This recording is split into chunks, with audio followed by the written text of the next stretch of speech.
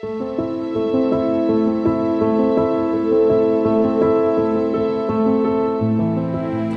good morning, church family. This is Jake Blair here, and as we continue in these 21 days, we want to focus on prayer and fasting, abiding with God so that He might use us to be more connected as a church family, so that we might go out empowered by His Spirit to be on mission wherever we are.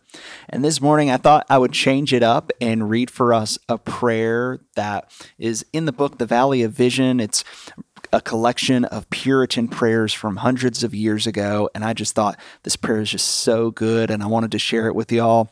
Before I read it over us, I just want to be really clear here. When I'm reading this prayer, in no way am I saying this is on the same level or above the authority of Scripture or anything like that. Simply, I think a lot of this prayer captures a lot of good truths that are in Scripture, and that we would do well to reflect on it today. And I'm going to even modify the language a little bit so it's not as old school. So here we go. This prayer is called the Valley of Vision. Lord, high and holy, meek and lowly, you've brought me to the Valley of Vision, where I live in the depths, but I see you in the heights.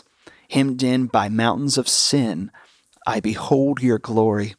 So let me learn by paradox that the way down is the way up, that to be low is to be high, that the broken heart is the healed heart, that the contrite spirit is the rejoicing spirit, that the repenting soul is the victorious soul, that to have nothing is to possess all, that to bear the cross is to wear the crown, that to give is to receive, that the valley is the place of vision.